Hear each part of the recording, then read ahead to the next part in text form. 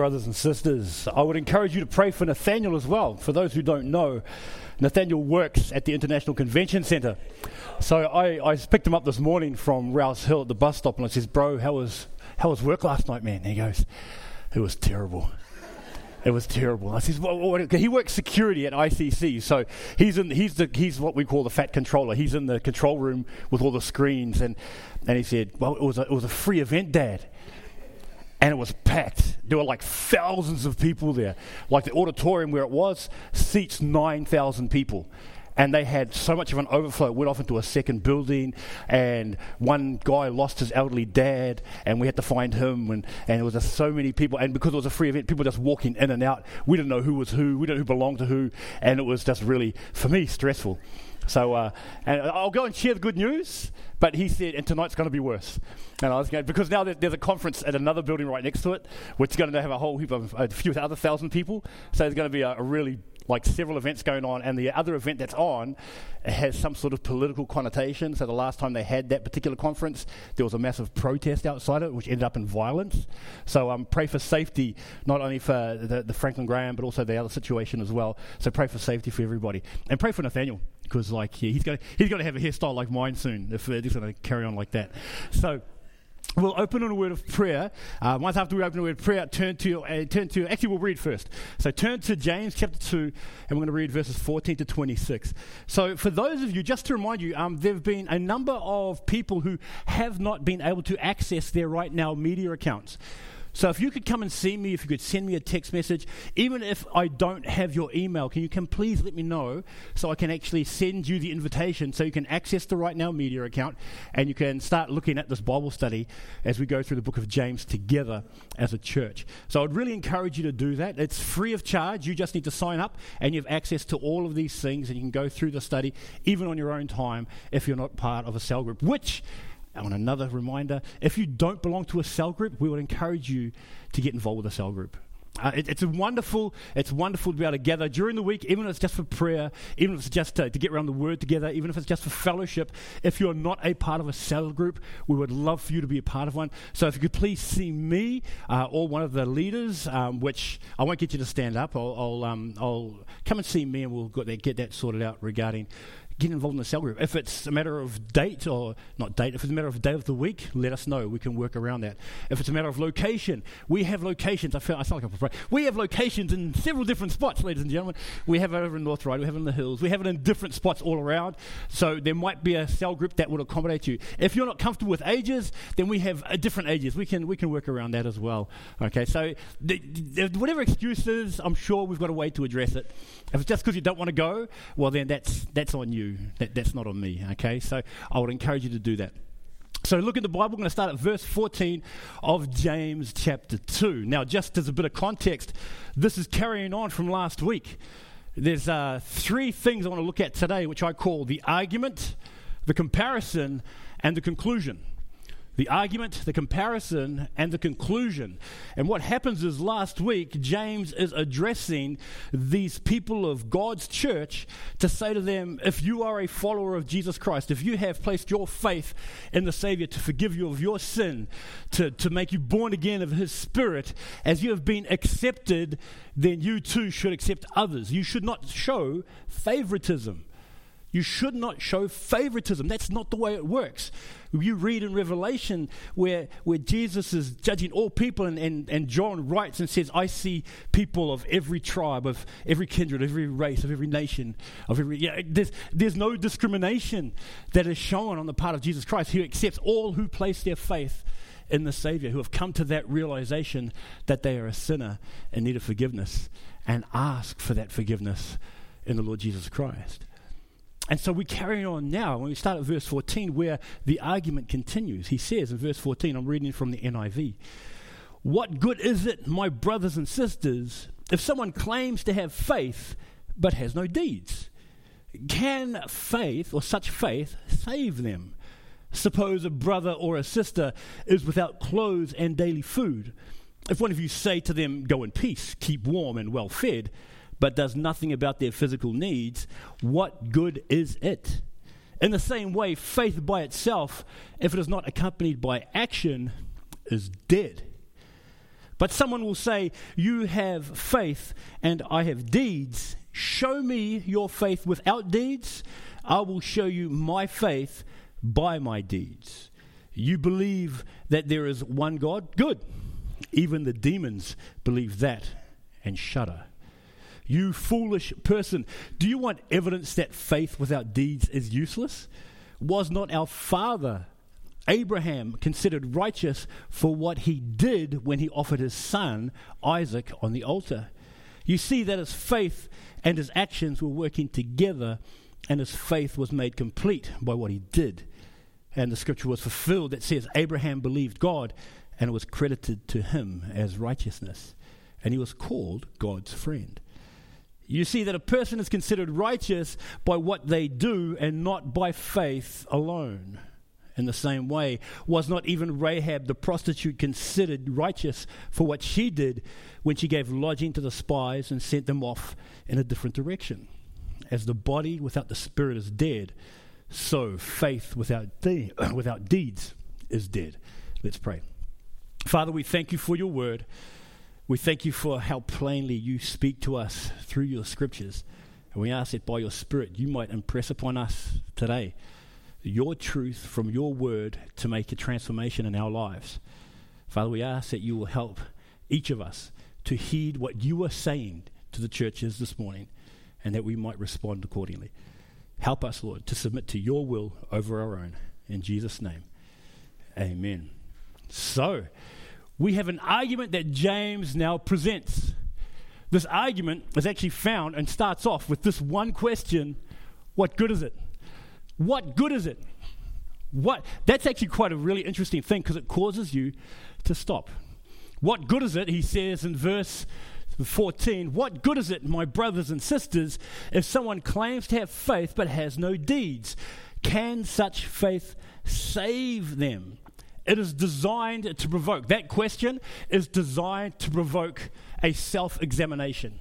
It is supposed to force one to seriously weigh up the legitimacy of one's faith, or even discern whether they are of the faith. In 2 Corinthians chapter 13, verse 5, Paul writes this to the Corinthian church and says, examine yourselves to see whether you are in the faith. He actually says that. And so this is what it's provoked. This is a question to probe the hearts of people. This, what good is it, is continuing from the previous verses, addressing the attitudes of one's heart, especially regarding favoritism. What good is it to favor one person over the other? Because that's not the heart of Jesus. What good is it to favor the way a person looks over another? Because that's not the heart of Jesus. What good is it to favor a person's wealth over their poverty? Because that is not the heart of Jesus. He says, what good is it if you talk a big game but do nothing to back it up? What good is it to say you have one thing and bear no substance to support it? What good is it if you talk about the all-encompassing love of God and you favor one individual over another because of wealth or appearance? What good is it if you choose to willingly live in hypocrisy where you say you have faith but have no evidence of that faith? What good is it? It is an argument that is punctuated with the statement at the end of this verse: can such faith save them? Whoa, that's full on. That is full on. What good is it if you say you have one thing? Can such faith save them? If you say you have one thing and have nothing to support that, it's like, okay, you got B-Rad. Is Brad down here or is he upstairs? Hey, B-Rad, stand up, please. You have Ash. Stand up, Ash. All right. I would, gentlemen, come out here, please. Come out here.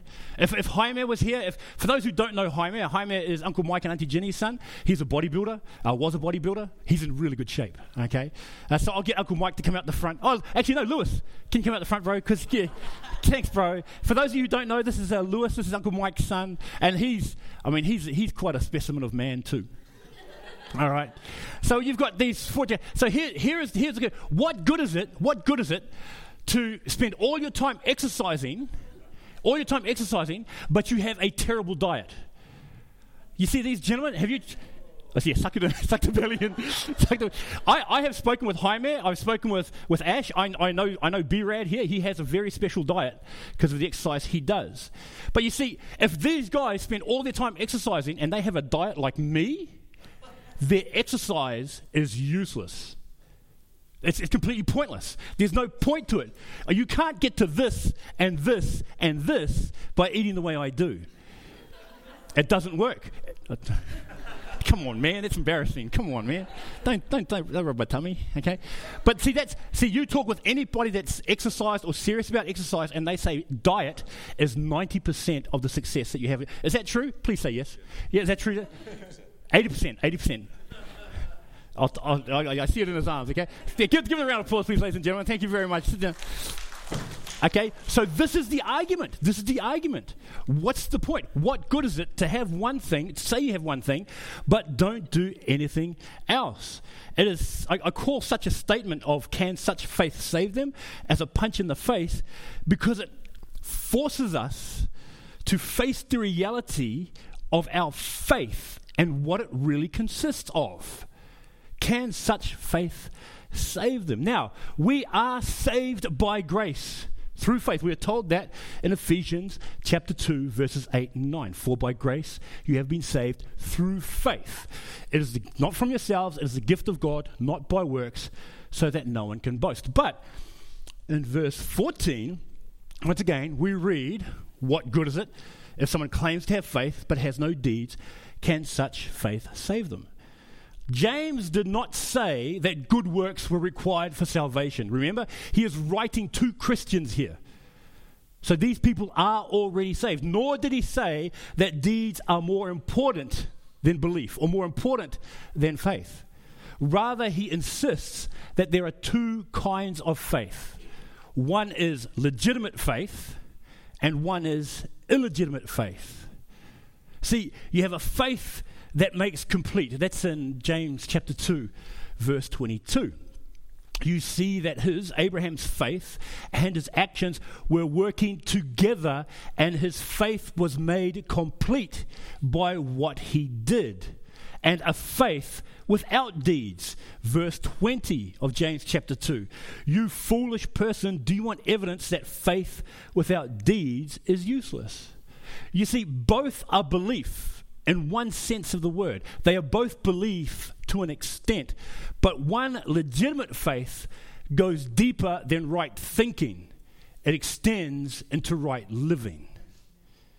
That's what a legitimate faith does. Now, confusion might come up when we recall what Paul wrote in Galatians chapter 3, verse 11. He says this, clearly, no one who relies on the law is justified before God, because the righteous will live by faith. You see, Paul uses Abraham as an example of one who received God's promise not through human effort, but through faith. You read this in Galatians chapter 3, verse 6. So also Abraham believed God, and it was credited to him as righteousness. But what's interesting is that James uses Abraham as the same example, but in a different way. James uses Abraham with this focus and emphasis that's slightly different to Paul's. He skips over the futility of human effort to discuss the futility of a deficient faith, the futility of a faith that lacks. Faith that stops at an intellectual level. That's what he's talking about here. James's point then was that Abraham exercised authentic faith demonstrated by his actions. You read this in James chapter 2, verses 21 to 24. Was not our father Abraham considered righteous for what he did when he offered his son Isaac on the altar? You see that his faith and his actions were working together, and his faith was made complete by what he did. And the scripture was fulfilled that says Abraham believed God, and it was credited to him as righteousness, and he was called God's friend. You see that a person is considered righteous by what they do and not by faith alone. What faith, legitimate faith does is that it moves past what you think. It moves past the knowledge that you have. It is impressed upon your heart and is outworked in how you conduct yourself. That is what legitimate faith does. Illegitimate faith fills you up with knowledge and you know a lot, but you don't do anything with it. That is an illegitimate faith. So, according to this, Abraham's deeds earned him nothing. They proved that his faith was genuine. Right faith led to right action.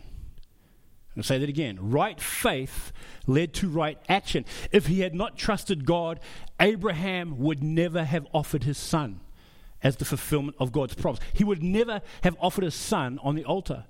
Paul used Abraham to show people are justified on the basis of faith.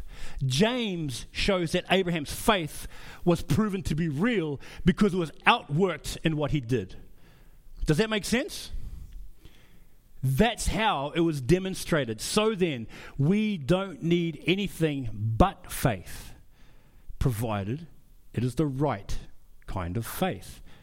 The faith to be saved, and our behavior will show that what our faith is made of. Our behavior will reveal that, whether it is a legitimate faith or not. For example, Julie, put up your left hand, please.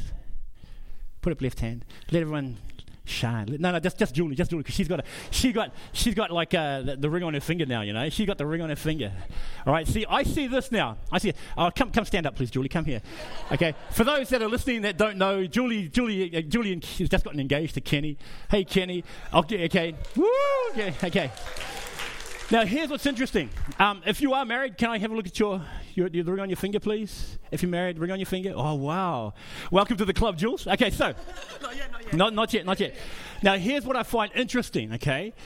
What this represents. Wow, it's so heavy, okay?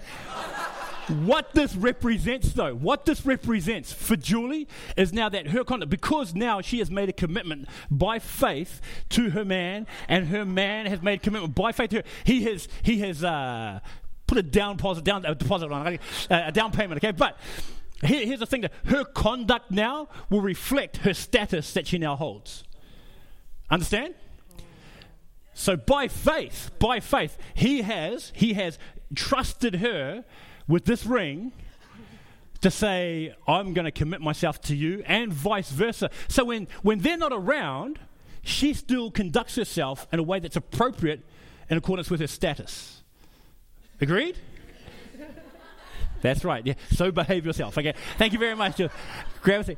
That's the reality. You conduct yourself in accordance with what has been claimed, or what the status that you now have. And this is what happened. It's a natural outworking.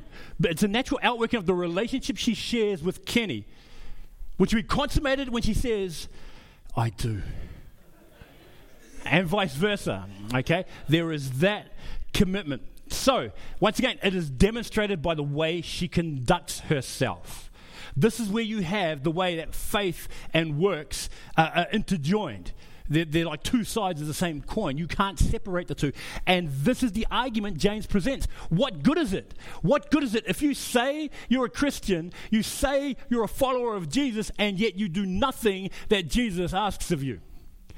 What good is it if you say that you belong to the family of God and yet don't demonstrate the love of God to those that are in that family? What good is it? What good is it? It's not.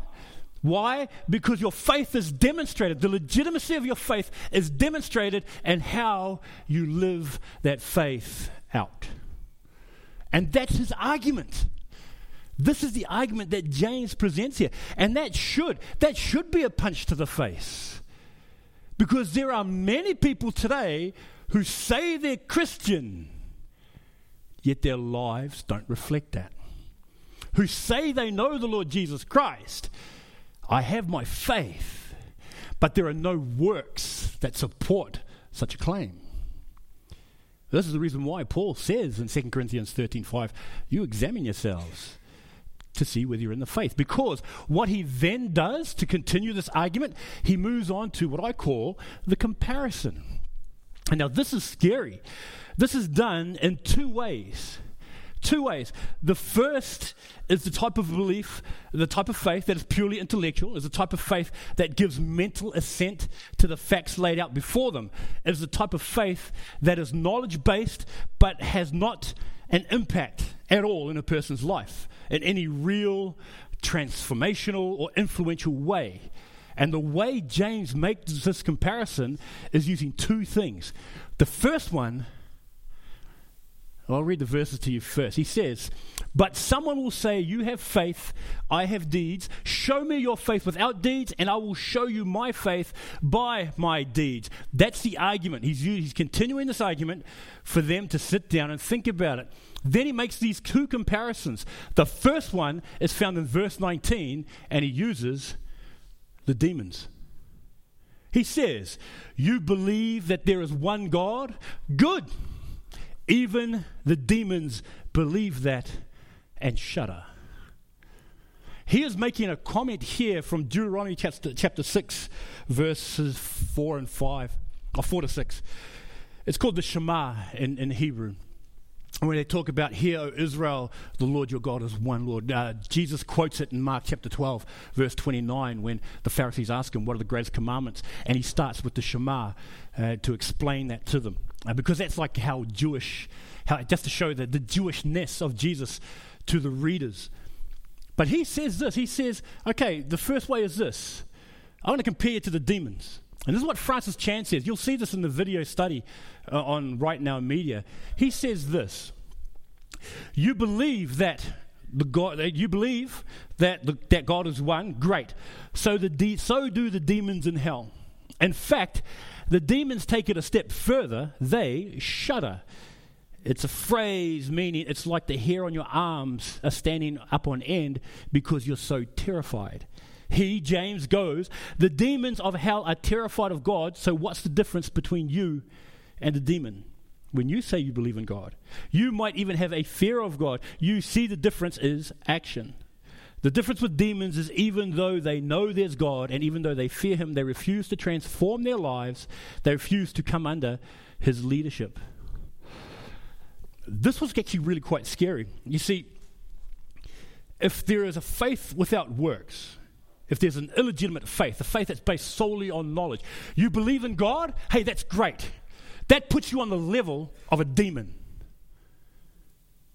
If you have a faith that is word only, if you have a faith that does not transform your life, if you have a faith that does not affect you in such a way that moves you, that motivates you to submit your life to a God that loves you so much that he died for you. If you have a faith that doesn't move you anywhere from the seat of this church to do nothing else, then you are on the same level as a demon. Actually, the demon is probably one up from you. Because it says there that the demons shudder. They tremble. That when they look at the awesomeness of who God is, and you see this demonstrated in Luke chapter 8, when Jesus sends the demons from the pigs, into the pigs, from the possessed man into the pigs. He sends them there. What do? When they see Jesus, they say, "We know who you are.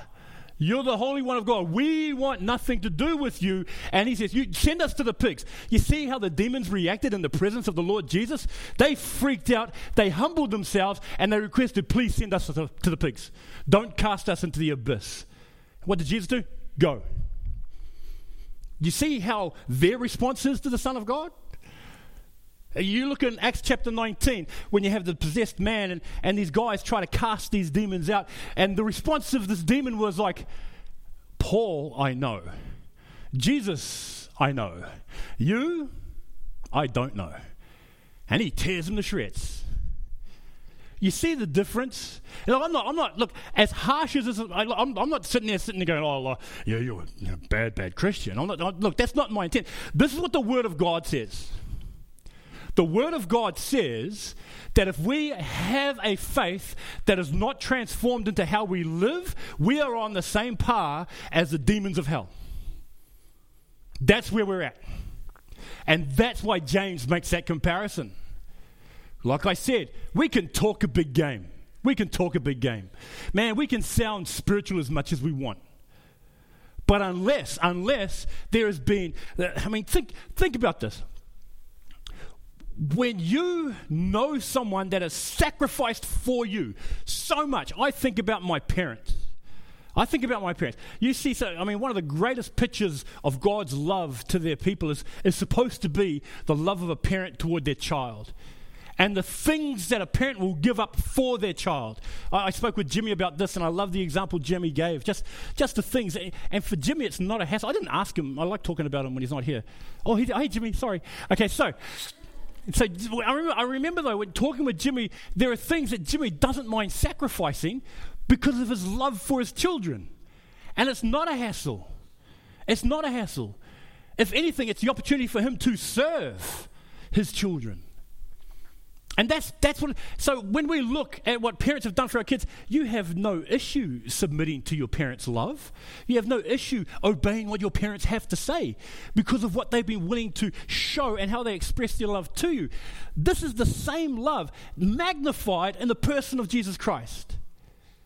When you look, and I know I'm like a parrot and going on and on and on, but when you look at the love that Jesus Christ displayed toward you and I, when you look at the extent that he was willing to go to so that you and I could be saved from our sin, so that you and I could be born again and have our spirits renewed, so that you and I could have our names written in the book of life and be welcomed into his family. When we look at that, he died in order to bring that to us. He died in order for us to be cleansed. He died in order for us to belong to him and to have purpose in life. He died for that. It's in order for us to give that to us. And when we look at that, what should that do? That should humble us. And so when he asks, Joe, tell someone about me, please. What's my response? Oh, I don't know. They might make fun of me. The work should happen naturally because it's a response of love to what he has done for us. But this is why he makes this comparison. This is where we're at. And this is why it's a slap in the face. Where are we in our faith?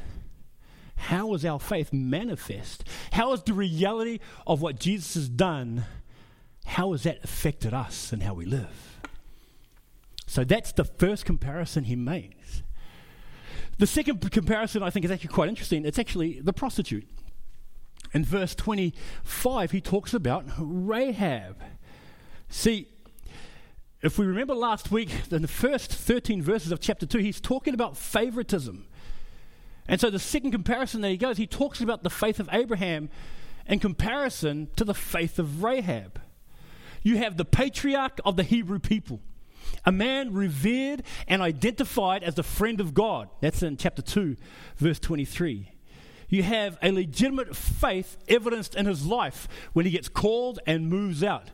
And this faith of Abraham, the patriarch, the one that the Hebrew people knew, understood, and revered, is compared to a prostitute called Rahab.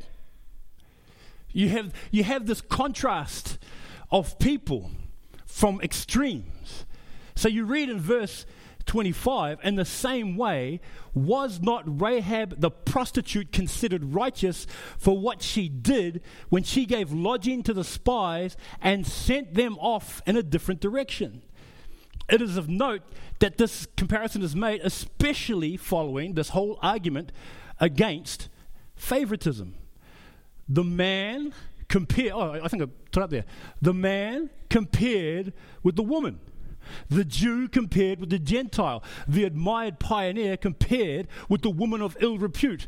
The patriarch compared with the prostitute. And yet both are attributed to being people of a faith that transformed their lives and was evidenced in their action. It was evidenced in their action.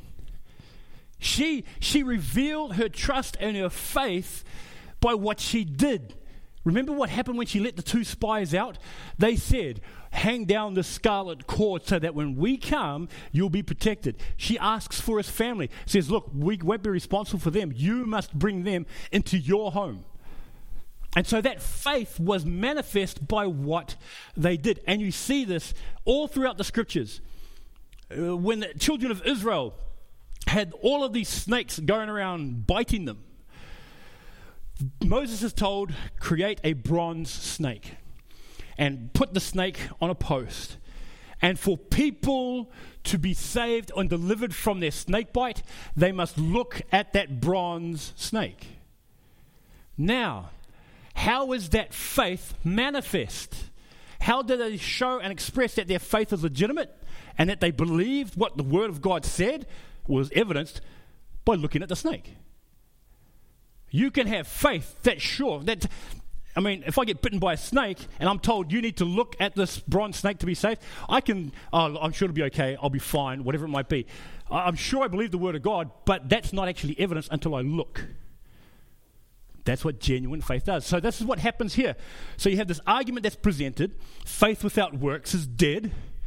Then you have these two comparisons that are made. A comparison with the demons of hell, that if your faith without works, if there's no faith that evidences itself in transformational living, then you're like the demons of hell. Or a legitimate faith that is like Rahab's, that is evidenced by what you do. Once again, it's not about salvation, it's the legitimacy of one's faith. And so he says, okay, this is how it works. You have these two things, both evidenced by what they do. And this is the challenge. So you have this comparison, and I'm just curious, where would you lay yourself in that? Where would you line up? What best sort of can you align with regarding this comparison? Are you like Rahab? I'm not saying but anyway, are you like Rahab? Are you like demons? That's the challenge. Once again, it's all about the self-examination. Examine yourselves to be whether you're in the faith. 2 Corinthians 13:5. I'd encourage you to memorize that. But it leads to the final conclusion that James wants to write regarding this particular issue. And the conclusion we're going to look at is just now, look, several years ago, this is my family. Okay. So several years ago, that's on my mum's funeral day. My mum's funeral. I went back to New Zealand to celebrate my mother's departure to glory. I had the privilege of officiating the service and got to share a little bit about the hope granted to us in the person of Jesus Christ. Now, the comfort I took away from that day was the reality for my mum that I will see her again. That the treasure that was within her is now been taken to glory as well. Now, as I looked, the coffin's on the right there. That's where my mum is lying down. Now, here's what's interesting. When I saw my mum and I saw her body lying there, it was really interesting because she sort of still looked the same. Like, she had her arms and her legs. She was lying there. And whilst there was nothing missing, whilst there was nothing really there to say that there was a deformity or anything like that, my mum was there, but the sparkle in her eye was gone.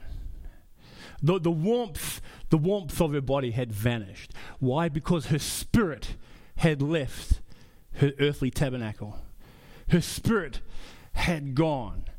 And now the reason why I want to share with you this sort of somber illustration is because the conclusion that James presents at the end of the chapter is this: that as the body without the spirit is dead, so faith without deeds is dead. As the body without the spirit is dead, so faith without deeds is dead. Think about that. When I look at my mum and I see my mum that gives the appearance of being her, but it is not her, that is the exact same thing of us who say we are Christians and have no deeds to support that. No evidence of that relationship we share. There's the appearance of it. It looks okay, but it's not real. See, the way a body is lifeless, ineffective, and incapable of doing anything meaningful in the world is the description of one's faith that is absent of works.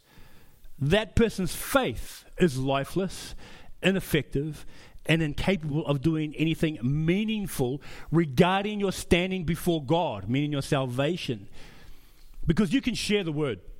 Even as non-Christians, there's a story I heard just recently from a preacher, John Wesley, I believe it was, who traveled hundreds of thousands of miles and shared the gospel.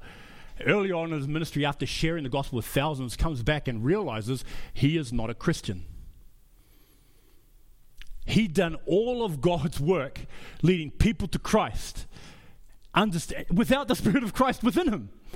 The Word of God worked within his heart. The word that he proclaimed worked within his heart to finally bring him to that point of salvation in his own life. And then he continued to preach. So, we can go to church. I met a gentleman, I think I've shared this, the gentleman named Seth. Seth lives next to Borkham Hills High School. I've known Seth now for the 12 years I've been there. I remember he is now 94 years old. 94 years old. I went and had a chat with him. So he just stands out the front of his house. So I'll talk with him because I park just out front of his place. And he always says, hey, Joe. Hey, Seth, how you doing? Having a chat. Got to talking with him, but he's been going to an Anglican church his whole life. Became a Christian at 84. And I'm like, he goes to me, hey, Joe. I went, yeah, bro. Because I became a Christian. Really, man? And we're talking. He says, yeah, we just got a new minister. He took us through Christianity Explained. And I realized after being at this church for 60 years that I'm not a Christian. And I said, what? That is so exciting. And we prayed, we talked, and we prayed. And he's 94. He's 94 now.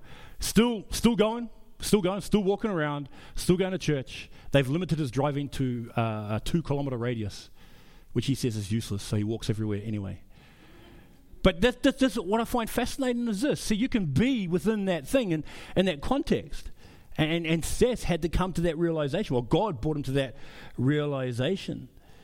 See, if you haven't trusted in Jesus, well, yeah, you can still be loving, and it might still benefit somebody, but it does nothing for your standing before God. You can be patient and kind, and there's nothing wrong with that. Please, there's nothing wrong with that, but you can do that as a non-Christian as well. But that does nothing for your standing before God. If you haven't trusted in Jesus, you can still be compassionate and merciful, yes, but that does nothing for your standing before God. Somebody asked me this the other day and said to me, Joe, well, hang on a sec. Well, other religions promote good things. Other religions talk about this, that, and the other. And I said, yeah, that's great. I'm really glad that those things do. So what makes your religion so different? Because all of those things do nothing for your standing before God. It does nothing to take away your sin. It does nothing to change your nature. It does nothing to help you in ridding yourself of your old nature and giving you a new nature. It does nothing to do that. And that's the reason why Jesus Christ is so important. You may be generous and give to those in need, but it does nothing for your forgiveness. It does nothing with you for your repentance. It doesn't do anything about your troubled state before God. And this is the reality that we must look at and the challenge laid out before us in James. Once again, I'm not saying you need works to be delivered from your sin or to gain forgiveness, but works are evidence of the reality of Jesus' saving grace.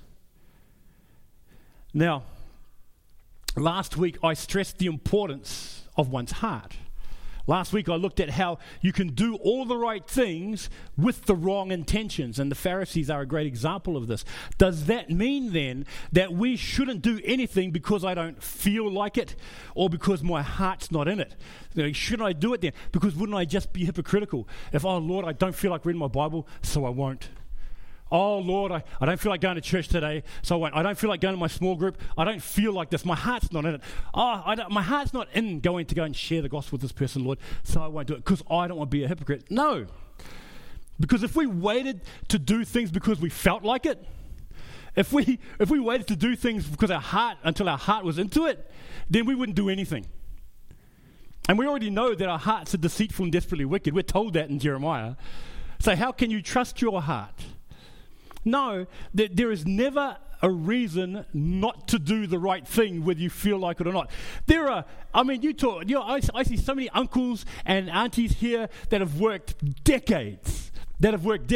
I see brothers and sisters here, I'm not saying uncles and aunties aren't brothers and sisters, but I see people around my age. Well, there's not many people my age, but maybe a little bit younger. Now, you guys, you do things because it's the right thing to do. Not because you feel like it, not because your heart's in it, but because it's the right thing to do.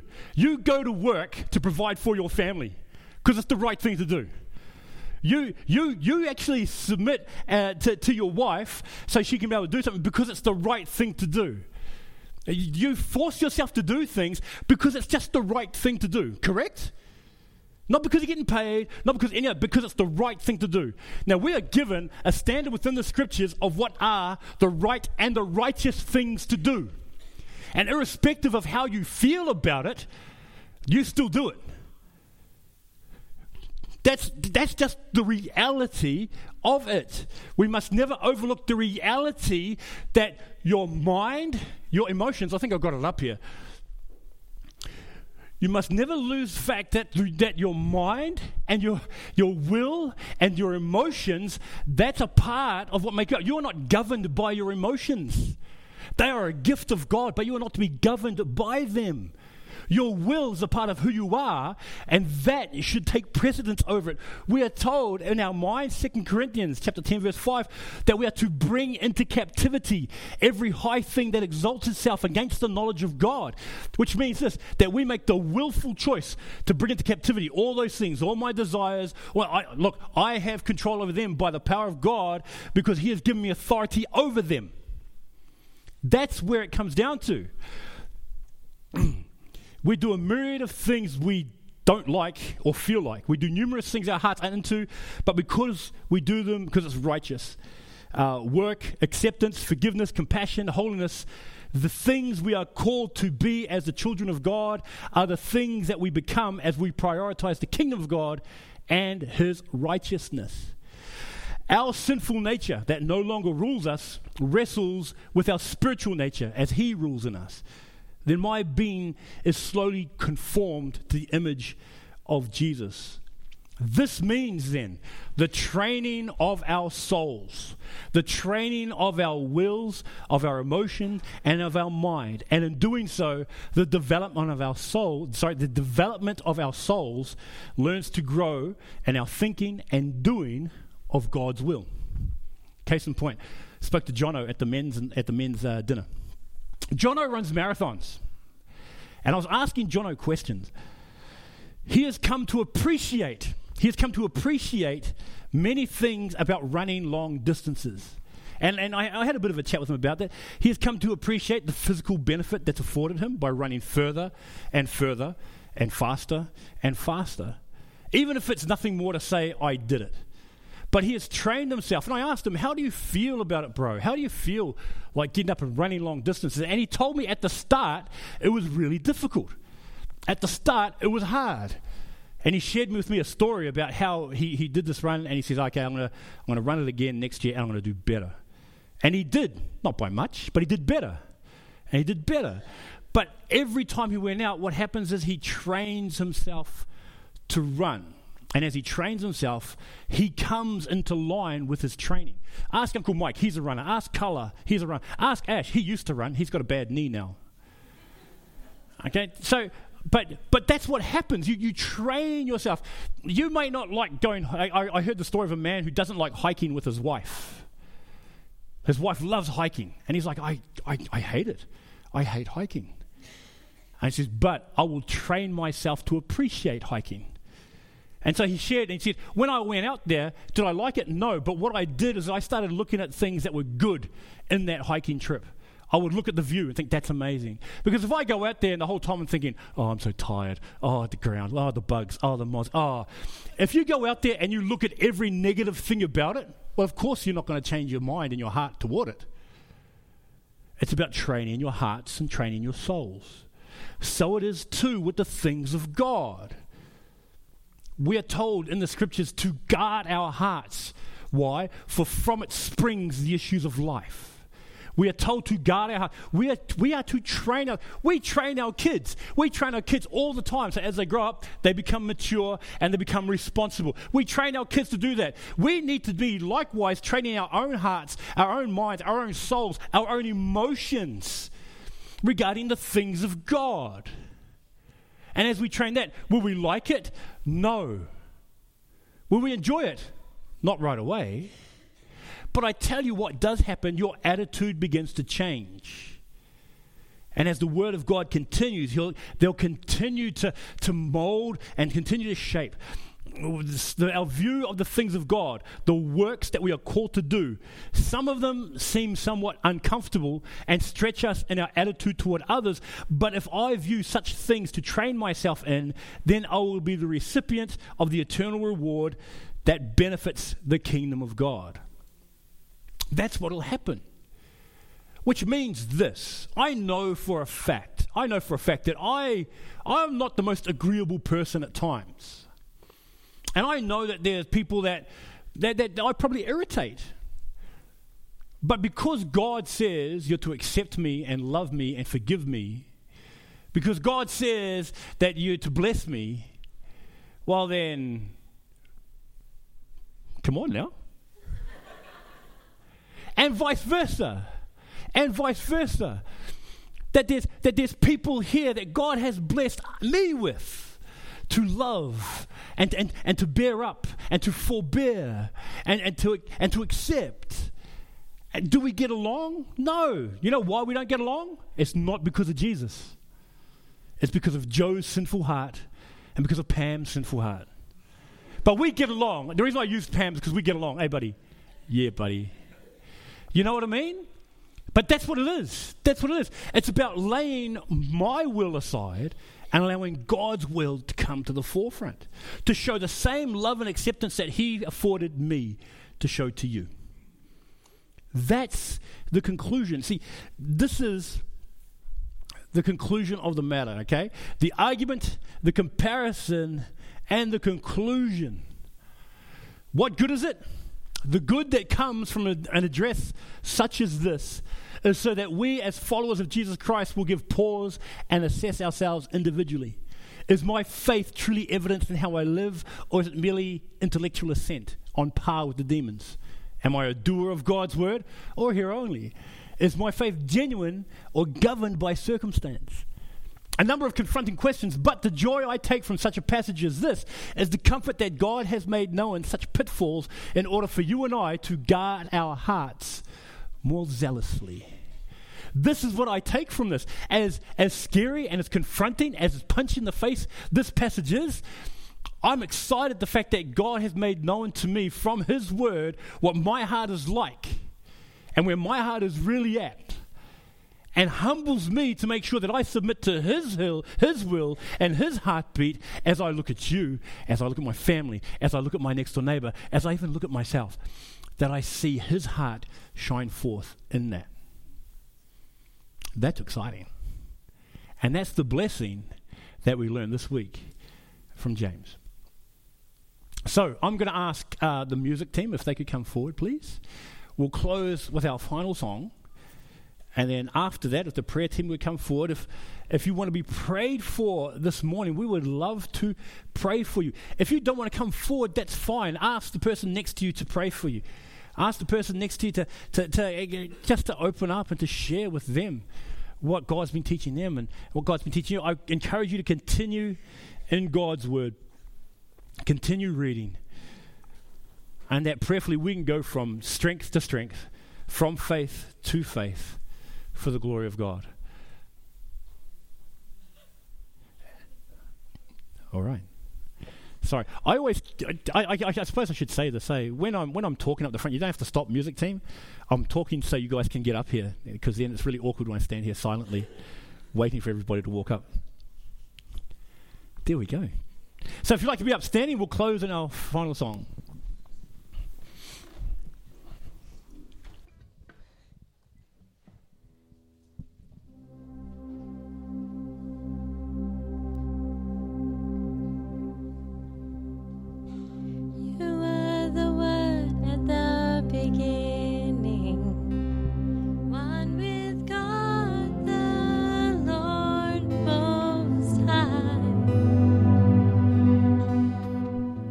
Hidden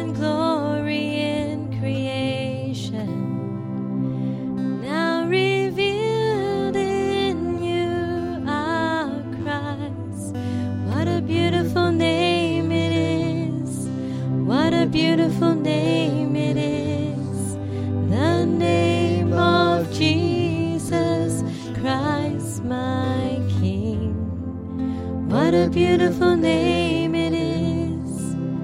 Nothing compares to this. What a beautiful name it is. The name of Jesus.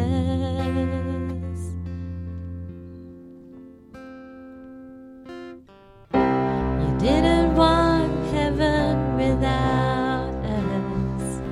So Jesus, you brought heaven down. My sin was great, your love was greater. What could separate us now? What a wonderful name it is. What a wonderful name it is. The name of Jesus Christ, my King. What a wonderful name it is. Nothing compares to this. What a wonderful name it is. The name of Jesus. What a wonderful name it is. The name of Jesus.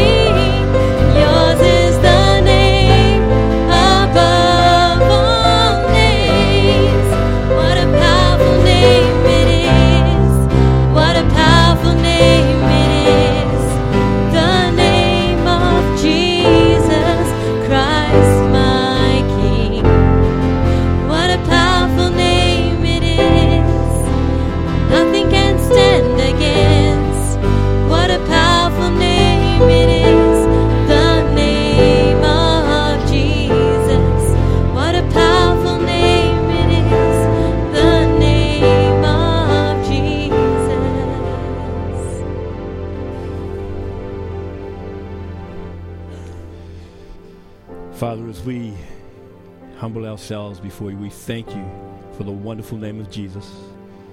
We thank you that in him we have life. We thank you that in him we have power. We thank you that in him we have all things that pertain unto life and godliness. Now unto him who is able to keep us from stumbling and presenting us before your glorious presence without fault and with great joy. To the only God our Savior be glory, majesty, power and authority through Jesus Christ our Lord, before all ages, now and to eternity. In Jesus' name, amen.